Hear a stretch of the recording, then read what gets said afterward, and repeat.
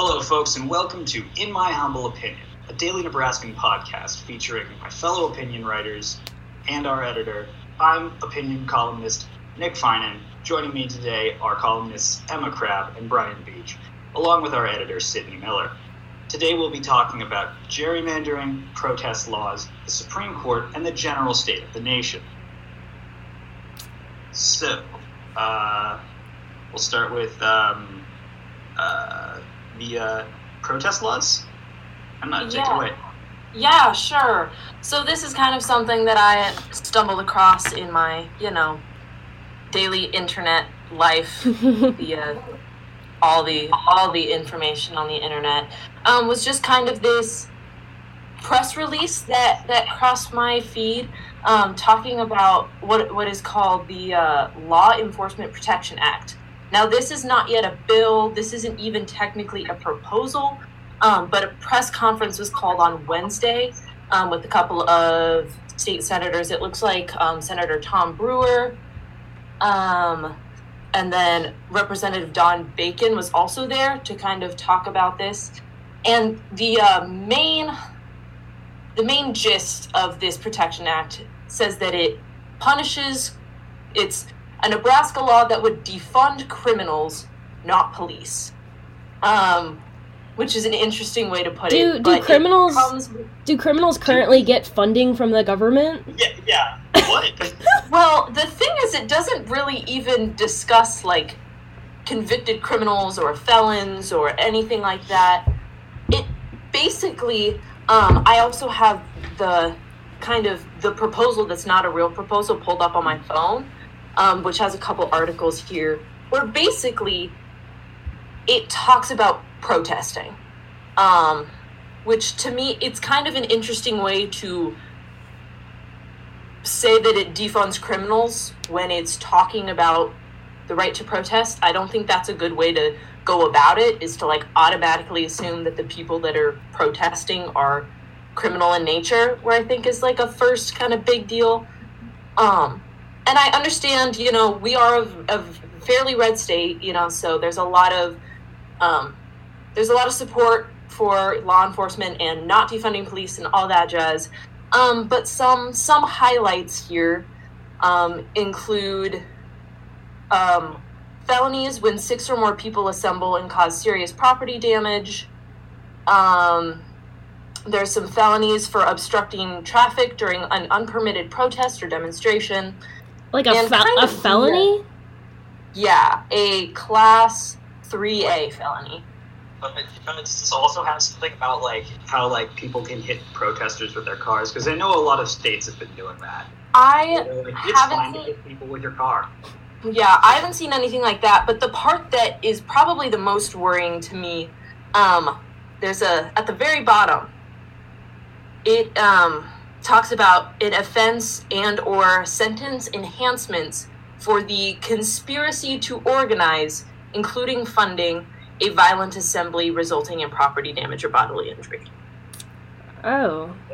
Do they not realize that most protest violence that happens is not planned? It's stochastic. That's the thing. Yeah, I was just watching. Netflix just put out the trial of the Chicago 7. I don't know if you guys have heard of that at all or seen that, but it's a trial that these men got put on because they staged a protest, and it escalated and it got violent, and they eventually were, I think they were all exonerated.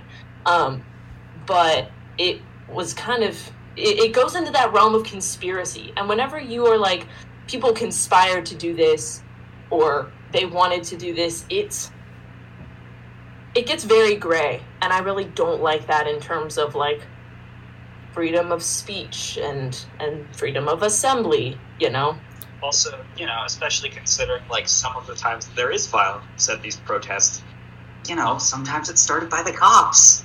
Yeah, and it's if you have an organization and the official Black Lives Matter people put on an event, and then either the police incite violence or 3 random people who aren't even protesting, they just want to start some stuff, they can also go and just set stuff on fire, and then the Black Lives Matter organization gets dinged for that. Yeah, the guy who was just like with like in the first wave of protests, the guy who was just like smashing windows, and people were like, "Dude, what are you doing?" Yeah. Yeah, I do think the final part of that legislation is the biggest point of contention by far, just because, yeah, it really de-incentivizes wanting to lead a protest. Just because, yeah, if you have that liability, there's really a big danger. Like, for example, I interviewed several Black Lives Matter protesters the night of May 30th, which at 2 a.m. later you had people smashing windows, and that was the biggest night of violence in Lincoln. And yet I can pretty much guarantee that the people that organized the 6 p.m. rally were not anywhere close to the same crowd that was looting and smashing windows and, you know, burning the insurance building. So that's that's the thing that seems really dangerous. And I hope that becomes the big attention getter, because what I fear is that this is going to go out as, you know, a simple law and order. We want to protect our cities. We don't want to keep everything safe from rioters. And in Nebraska, I think that will get a lot of support. So the key, I think, is just going to make sure that people understand it's that leaders have to be responsible for anyone who shows up. I don't really think that's a good way of doing it in something as often unorganized as these sort of mass protests. Yeah. I mean, and it just okay. So in my piece when I was talking about the Capitol, like over the entrance of the Capitol building, the main entrance, is a quote like the salvation of the state is the watchfulness of the people. It's like, how can we be watchful if we can't, you know, yell at people? Yeah, at the very least we should be able to do is just make legislatures feel bad about what they're doing if we don't agree with it. I feel like that's a very American right that we should all just have. Right. The Lincoln Journal-Star's article does also feature, there were a large group of counter-protesters that also went to that press release. And they were talking about, they addressed the fact that 70% of the peaceful protests, there had not been violent moments, except for when the police officers, she said, became violent. So I think that's like an important thing too. And I mean, we even look at, Nick, you were talking about what's in front of the state capitol. Nebraska's state motto is equality before the law. And so I think that kind of plays into that too. Yeah. All right. So moving on to Brian, you had some something you want to talk about on gerrymandering? Yeah, so obviously, common readers of the DN opinion section know by now I do have an affinity for local government. And gerrymandering is something that often is viewed at on a national level because it's how you're choosing your the U.S. House, really. And the House of Representatives, despite often having a majority of people voting, now it's blue, but for a lot of the last decade, it had been in Republican hands, despite not having a Republican majority of votes overall. And I think we really got to look back to the year 2010, which is, of course, the last major redistricting after that census. And actually, after the election of Barack Obama, you had these people kind of saying, well, look at the changing demographics of America. Is it even possible for a Republican to win ever again? I mean, a lot of people really looked at the map and said, hey, I think this is it for the GOP. And so while the Democrats were kind of almost in this rejoicing of like, I don't think we can be beat anymore, the Republicans decided to spend a ton of money on state legislative races in a project called Red Map. And they were pumping out this money to go to these local elections that the Democrats really didn't spend a whole lot of money on. And for that reason, there was the greatest flip of state legislatures in 2010. In fact, 700 seats were flipped across the country from blue to red. And because of that, then you had these state legislatures redrawing the maps for their own state and having that national impact. And so the reason I say that is because often I think that the Democratic Party relies too much on these larger national, federal level elections and is not focusing enough on the local elections. Instead, we might have a nice post about how to go out and vote and how, the evil Republicans are bad for gerrymandering. And yet often that's just something that is viewed at as kind of what can we do? It's so unfair. Yes, it is unfair, but the best way to do that is to go at it from a local elections perspective. Yeah, I think in my home state of Maryland, like, it's generally really always been blue for the Electoral College, but we have a Republican governor, and there are really, really red areas of the state, and a lot of that is in the rural areas of the state, and I think that, like, if you just look at what it looks like on the electoral map, you're not seeing the whole picture of the state, and you're not going to be able to do what needs to be done politically in that state if you're either the Democrats or the Republicans. I mean, to be fair, Maryland's state shape already looks like it's been gerrymandered. Yeah, it does. Yes. So like, I mean, that's really interesting. Because like when I think of Nebraska, I'm like, how can you gerrymander that? It's like 3 districts, but then it's like, states, or like state legislature, which. Yeah, California has like an independent commission that they do. Like they just have like a panel of judges, and they're all like retired, so they don't, they're not in the political system or whatever. Do you think it works? That's really hard to tell. So, kind of. But like, California's already weird because it's like. It's really blue in some parts, and then in other parts, it's like pretty red. Well, it's also a huge state. Like, there's so many people there. Yes, it's a big place. I think generally that it's pretty reflective, at least on the congressional level, of like it's about like 60-30, or not 60-30, 60-40 ish, somewhere in there. So that's, a thing. And then we had the confirmation of Amy Coney Barrett this past week. Yeah, I mean, I don't think there's much to say about her. Like, I don't know if you saw the Girl Scouts official Twitter account they posted, and it was like, congrats on being the 5th, like, woman appointed to the Supreme Court, and then everyone dunked on Girl Scouts because they were like, she's bad for women's rights, and, whether or not that's true, she's cemented a very solid Republican majority in the court, and she's, like, pretty young, so that's a huge thing. But the thing is, when they announced that they were nominating her, I saw stuff everywhere. I saw think pieces. I saw like tweets. I saw on my Facebook page even, which usually isn't mine isn't actually that political for most of the time. But like, good for you. I know. But I got a news alert. I think it was 2 days ago that she was officially confirmed.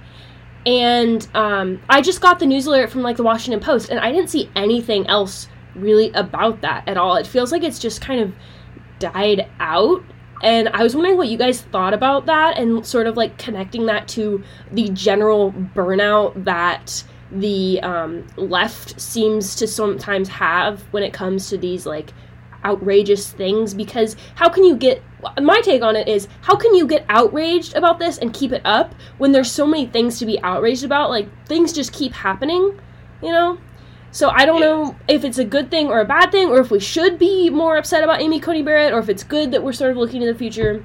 I don't really have my mind made up on that. So I think that the reason that there wasn't really that much reaction to when she was confirmed was because everybody kind of knew it was going to happen. They just didn't really know when. And then, as you get closer, you're like, okay, yeah, so it's going to happen before the election. But... yeah,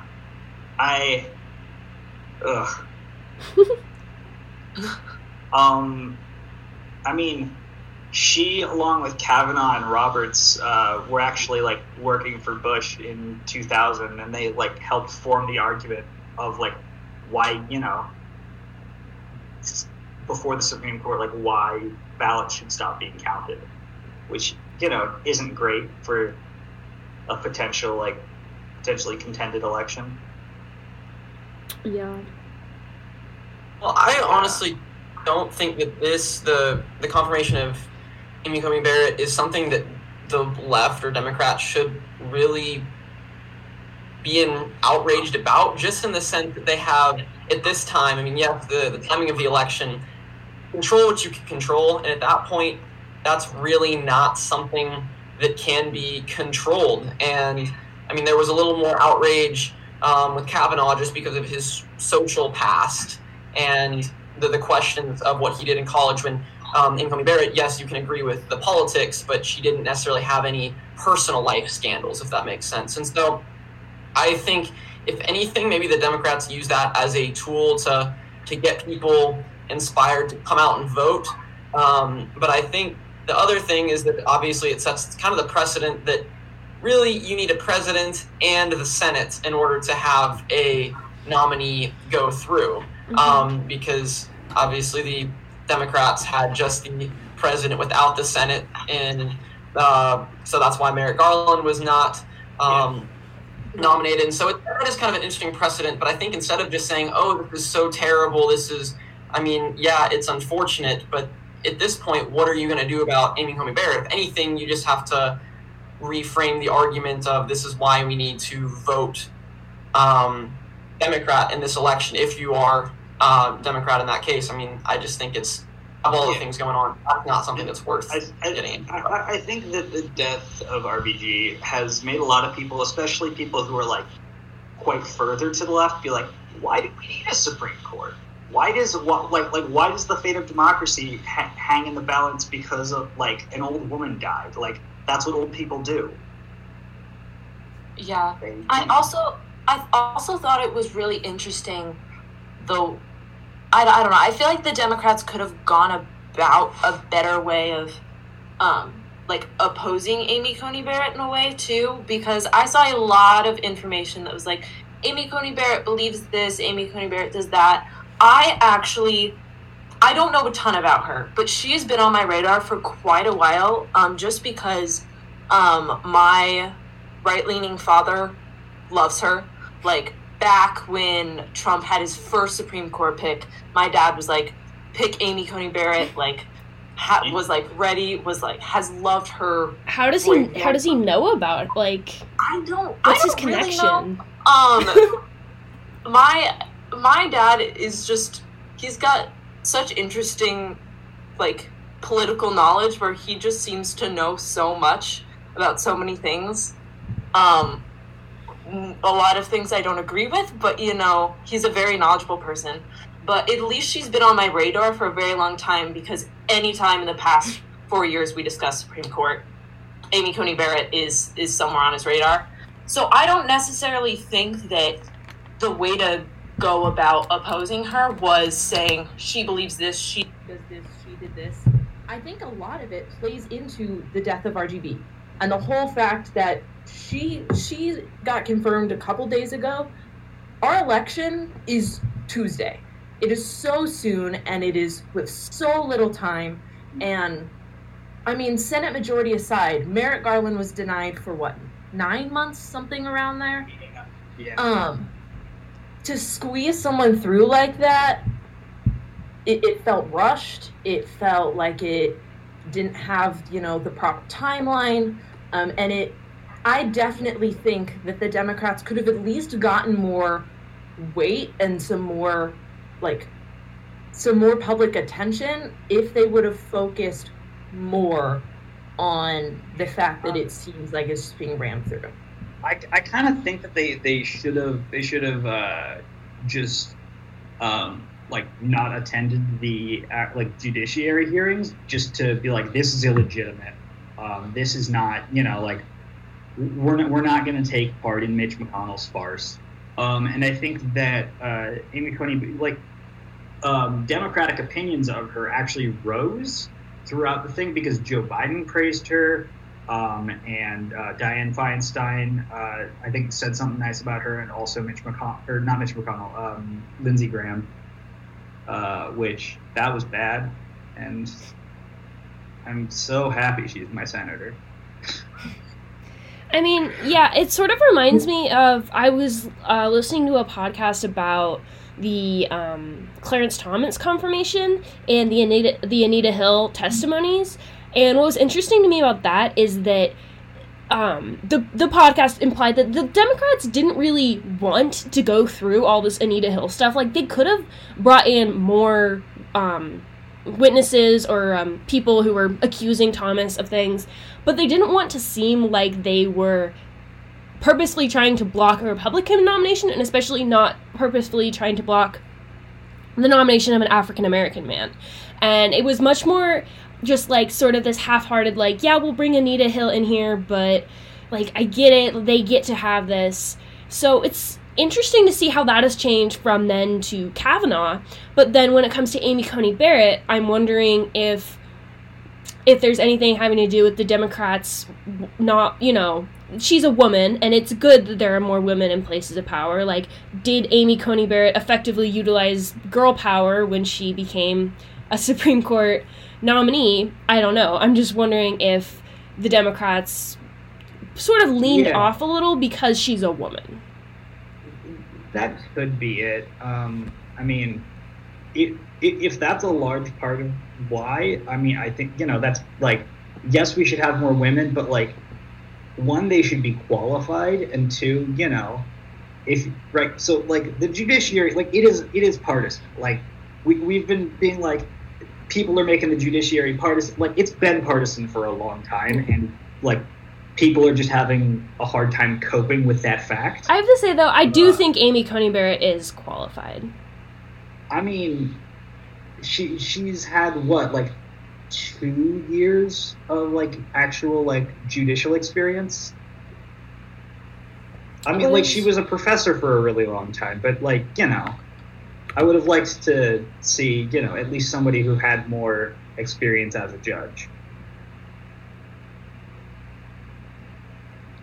Yeah, and I guess I would add one more thing as maybe someone who is probably a more center-left American Democrat, in that I think that it's great that our the confirmation of Amy Coney Barrett is, in my opinion, exactly how a Supreme Court nominee should be. Like that whole process, I think, was done right. The issue is that the process was not done right with Merrick Garland and then Neil Gorsuch. So I think it also looks bad because I'm someone who, yes, whether or not I liked it, Donald Trump was elected president for the 4 years of his term, and therefore if there's a vacancy on the Supreme Court, you should have the right to fill it, just as I believe that Barack Obama should have had the right to fill it back in 2016. But so that, I think it's also a little tough to challenge this one, because the thing that we're mad about is what happened 4 years ago. But even then, it's like, oh, you're still mad about what happened 4 years ago? Oh, you're living in the past. And so it's a frustrating precedent, but I think this was done well, and especially I don't think you should have these long, we'll just wait till the next election. I don't like that in how quickly things are occurring in this nation, to have a Supreme Court with only 8 justices on it going into an election that, while very unlikely, could still be decided by the Supreme Court. Yeah, no, I understand. I understand that. I mean, like, if like, yeah, I don't know. But, like, I feel like this is going, like, now Democrats are going to pack the Supreme Court, right? Like, that's, like, or if they're going to try to, at least, like, so, like, and then it just sort of snowballs into this inevitable thing. Yeah, I mean, it started, though, when they didn't in 2016. Yes, and I will say, if anything else, I'd say the last thing I have to say about Amy Coney Barrett is that at least we don't have a Supreme Court entirely of people who went to Harvard and Yale Law. Like, she went to Notre Dame Law, which is still, a quasi-Ivy, but, we're branching out. Maybe someday soon we'll have a Supreme Court who went to a public land-grant law school.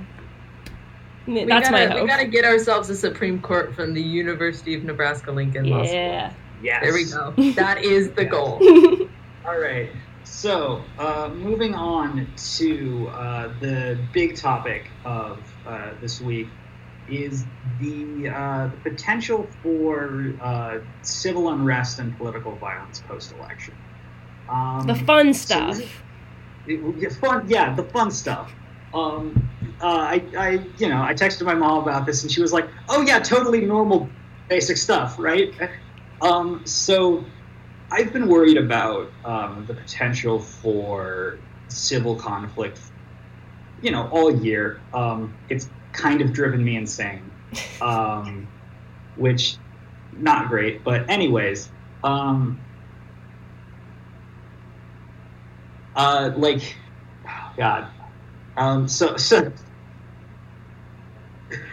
So there's this Vice article that talks about it, and in the Vice article, they interview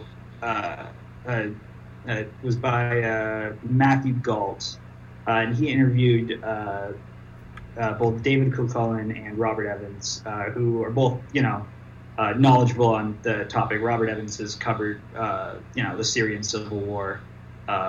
David Kilcullen, I believe, worked in the State Department, and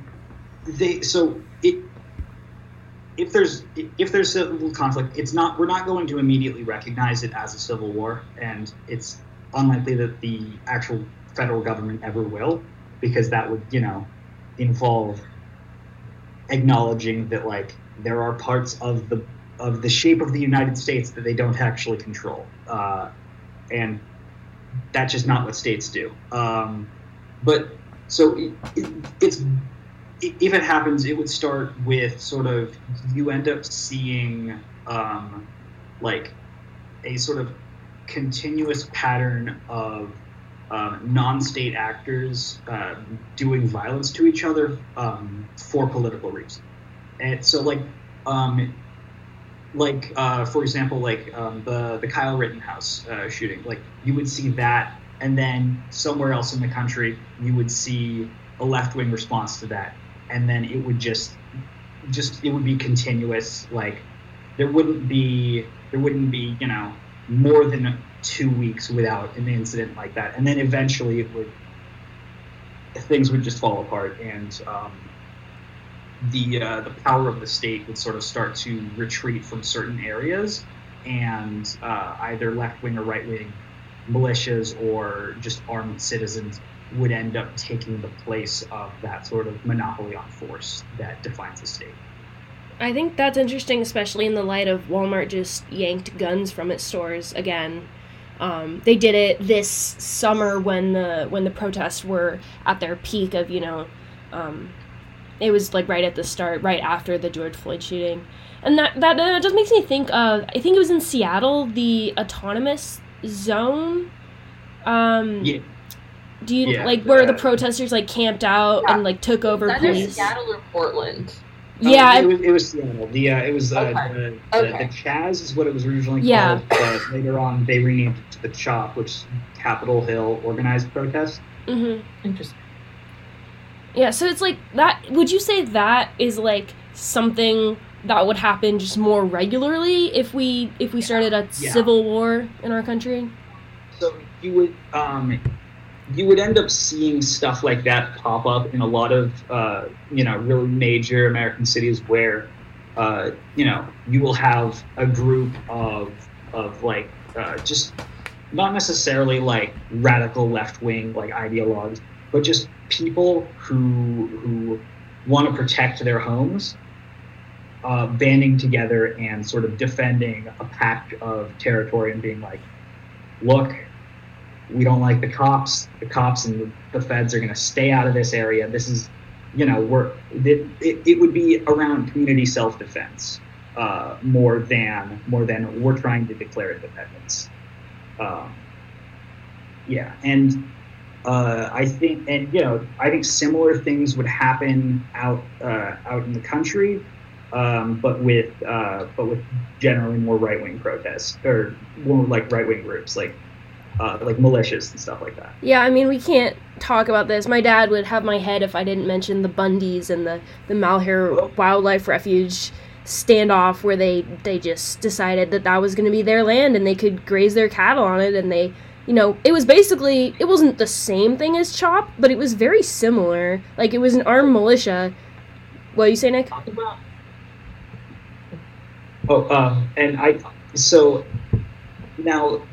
So one way that this can, sort of be prevented, and I think is sort of, so in recent years, liberals and leftists have started owning more guns, which, on one hand is like, now both sides are armed and ready to kill each other. But on the other side, there is like this common ground of like, hey, guns are cool, which can hopefully sort of build a bridge between left and right. I hope the bridge isn't, them firing bullets at each other, but... Yeah, hopefully. Maybe they'll just go to, like, a nice shooting range or something, Do some bonding that way. They'll shoot some clay pigeons. Yes. Maybe they're just, like, shooting, like, happy shots into the air, like in celebration. Yeah. Yes. But yeah. I'm actually... Yeah. Oh, go ahead. Yeah, I was just going to say that I am cautiously optimistic about there not being mass rioting on election day or after the day after. Yeah. And the precedent for this, I think, is the Breonna Taylor case decision in Louisville. I remember that happened, and the hype was huge, like, burn down Louisville, burn it all was like trending on Twitter. And so it was like, oh, here we go again. We know what that looked like in Minneapolis, and this is going to be all over the news. And like, it was kind of, at least for me, it felt like, oh, here we go again. And while there were marches and, a couple maybe shop windows broken, I don't really think a whole lot happened. And we never saw that come back to Lincoln or Omaha. And so I don't think, just because there's so much time for us to be kind of prepared for this, I don't know that you're going to see the mass violent protests. I think we saw like the Women's March was a huge thing. I think you will see plenty of movements of marches, especially if Trump wins. And I think the more interesting thing is, like, if Biden wins, will there still be that same violence? And yes, I understand it doesn't, like, a couple of armed people in rural America don't have the same photo, like, that photo doesn't have as much power as thousands of people in city streets. But I guess I'm curious. First of all, I don't think that you're going to see the same sort of violence after the election day. I really hope I'm right, but that may be a freezing cold in a week. But also, B, like, what do you think is any chance of violence if Biden wins, just because he represents such a return to a status quo? Hi. I'm gonna go to the rural perspective for a hot second, Yeah, Ogallala. Because good old Western Nebraska, we had a Black Lives Matter peace march over the summer, and we were followed by people trying to sign up others for a militia, and they had many weapons, and during our 9 minutes of silence, blared very loud music and had lots of guns. But here's the thing.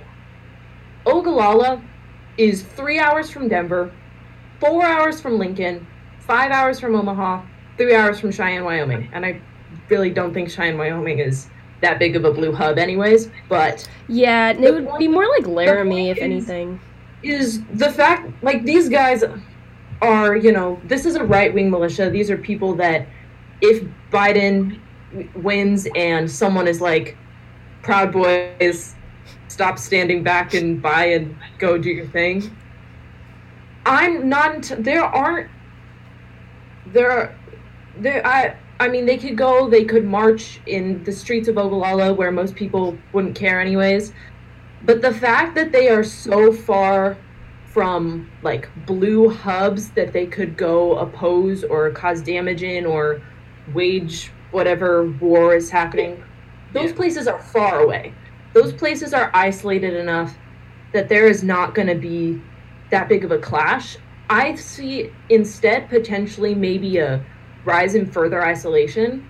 Something I noticed a lot growing up is there would be like, I'm just going to call them like a red spaces where you would go, and I sometimes, it happened a lot for like volleyball. I was on the volleyball team in high school. I'd be walking around with my teammates and someone would come up to us and like say, "Good job on the game," and then they throw in a weird comment about like how Obama sucks. Just because they think that everyone within that circle, everyone within Ogallala, everyone within that rural space has the same political views as them. I can see that potentially rising and alienating, where people find greater comfort within their little sphere because they think that that sphere is homogenous. But I don't necessarily see like people going out of their way, especially when they're in convenient places. Yeah, I think. Yeah, I also think, to Brian's point, I agree with him, but in a much more cynical way. I think that people on the left, like I was talking about earlier with the burnout, I just don't think that people are going to be as likely to go out and do this protesting, because honestly, it's cold outside now. Like, a lot of the main protests happen in the summer. It's cold outside, especially in the Midwest and the Northeast. It's cold, and people are just tired, and they saw how things didn't really happen last time. So I'm sort of thinking that it's going to lean towards more of that. And I also agree with Emma on the rural side, and I think that as someone who grew up in Boise, Idaho, and then moved to a very liberal bubble outside of DC, I think that the problem with this isolation is completely legitimate. Like, people in the Beltway is what you call, like, sort of the area around DC, and people don't really think about other people outside of the Beltway. And they have this thing in my school, like, oh, we have to interview the one Republican kid for our school newspaper. And it's like, but it actually wasn't just the one Republican kid. There were a decent amount of Republican-ish people at my school, especially people's parents. They just didn't talk as loud as the other people.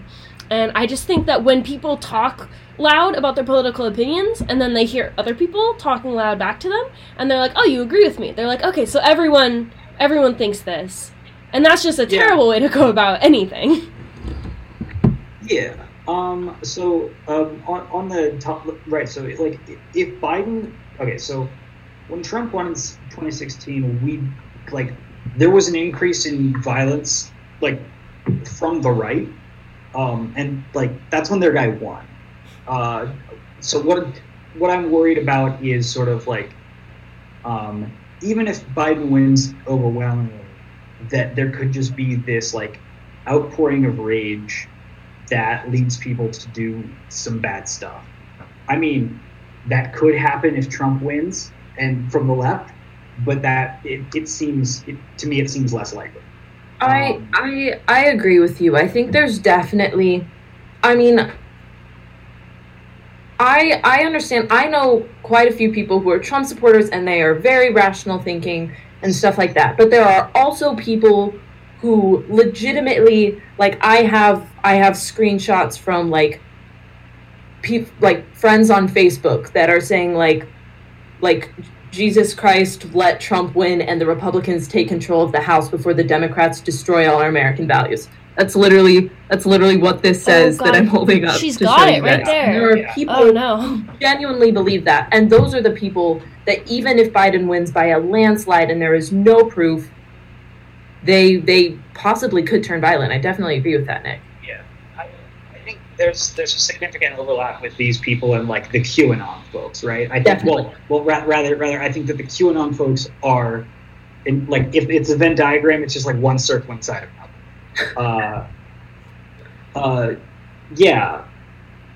I don't know what's gonna happen, and I'm worried. But I also do think that,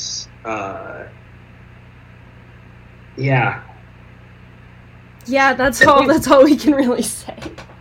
Yeah. Typically, you like think of those like full-blown civil wars. That kind of implies the territory. Of course, we had the North and the South split in the 1860s, and yet I think now more than anything, it's a rural versus urban split. Absolutely, and especially because of Trump. I mean, even before with Obama.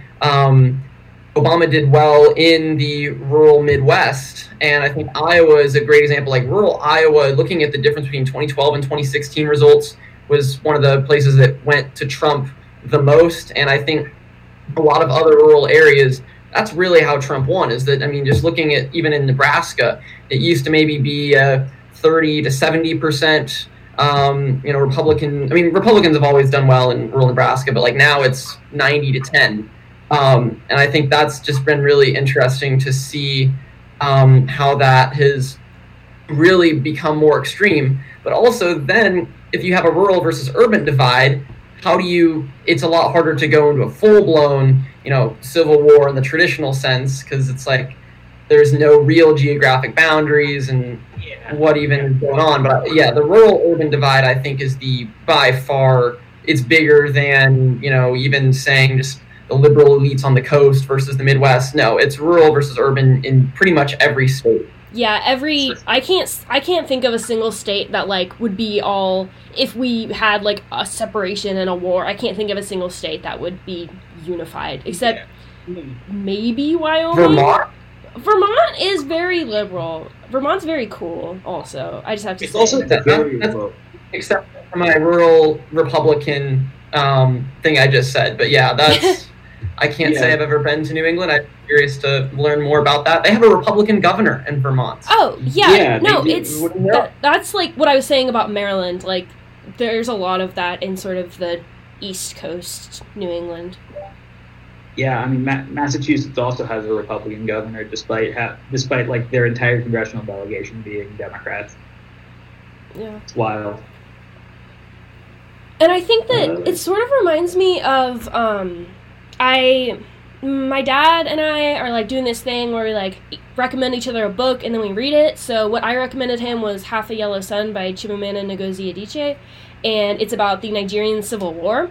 And my dad was talking to me about it, and he's like, I never really knew anything about it before. And he's like, it didn't really seem like a civil war, because it was just about these political and these like lifestyle disputes. And so it was a much messier war. I haven't actually read the book in a while, but it was just I just think that it was generally not good for anyone there, and I think that in the people, and it was really bad for the people in the cities who were like, well, why are we doing this to the people in the rural areas?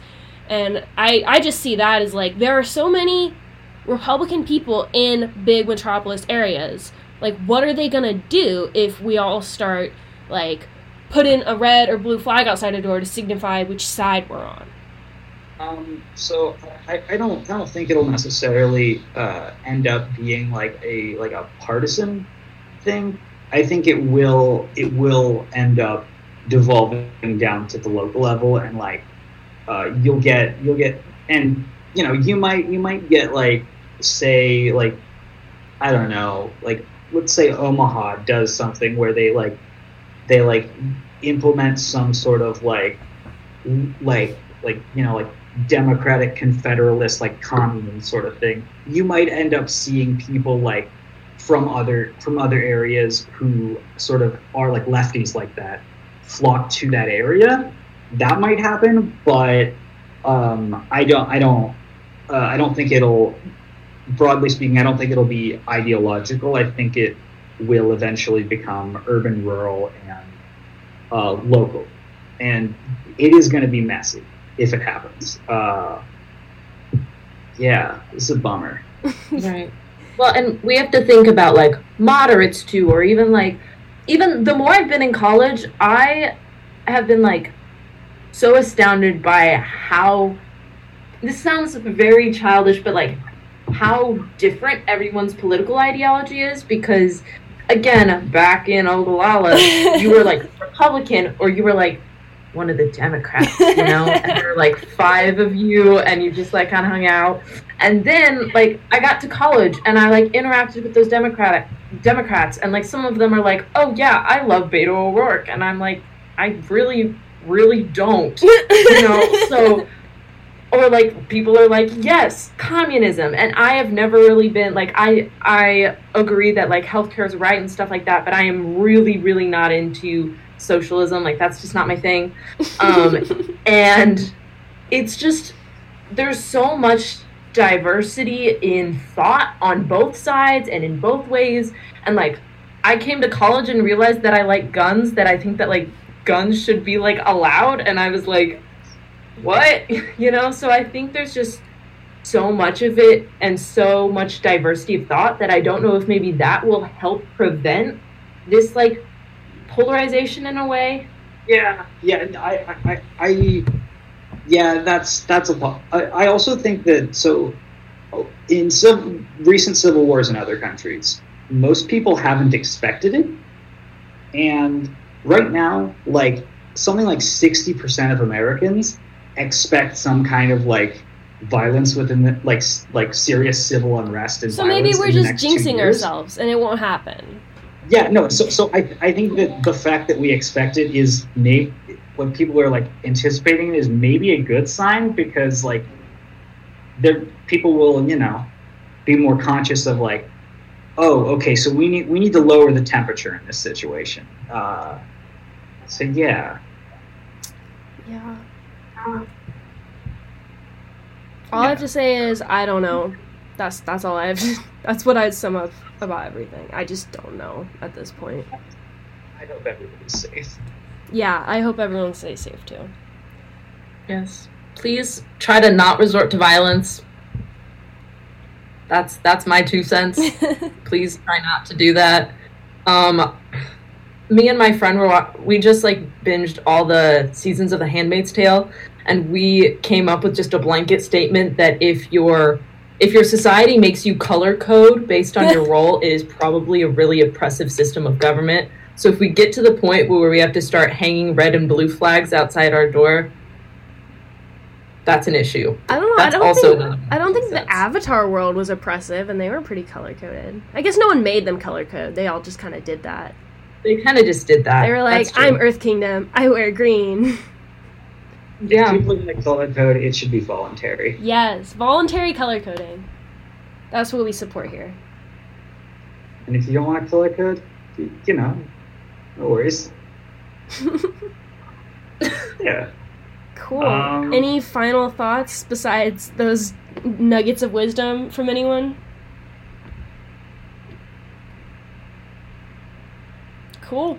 Nope. Yeah, I was going to say, I'm all wisdomed out, so. Yep. Okay, well, that was our first episode of, what are we called again? In My Humble Opinion, yes. Yes, that was our first episode, and we hope you enjoyed it, and we hope you have a great rest of your week, and we hope you stay safe on Election Day and beyond.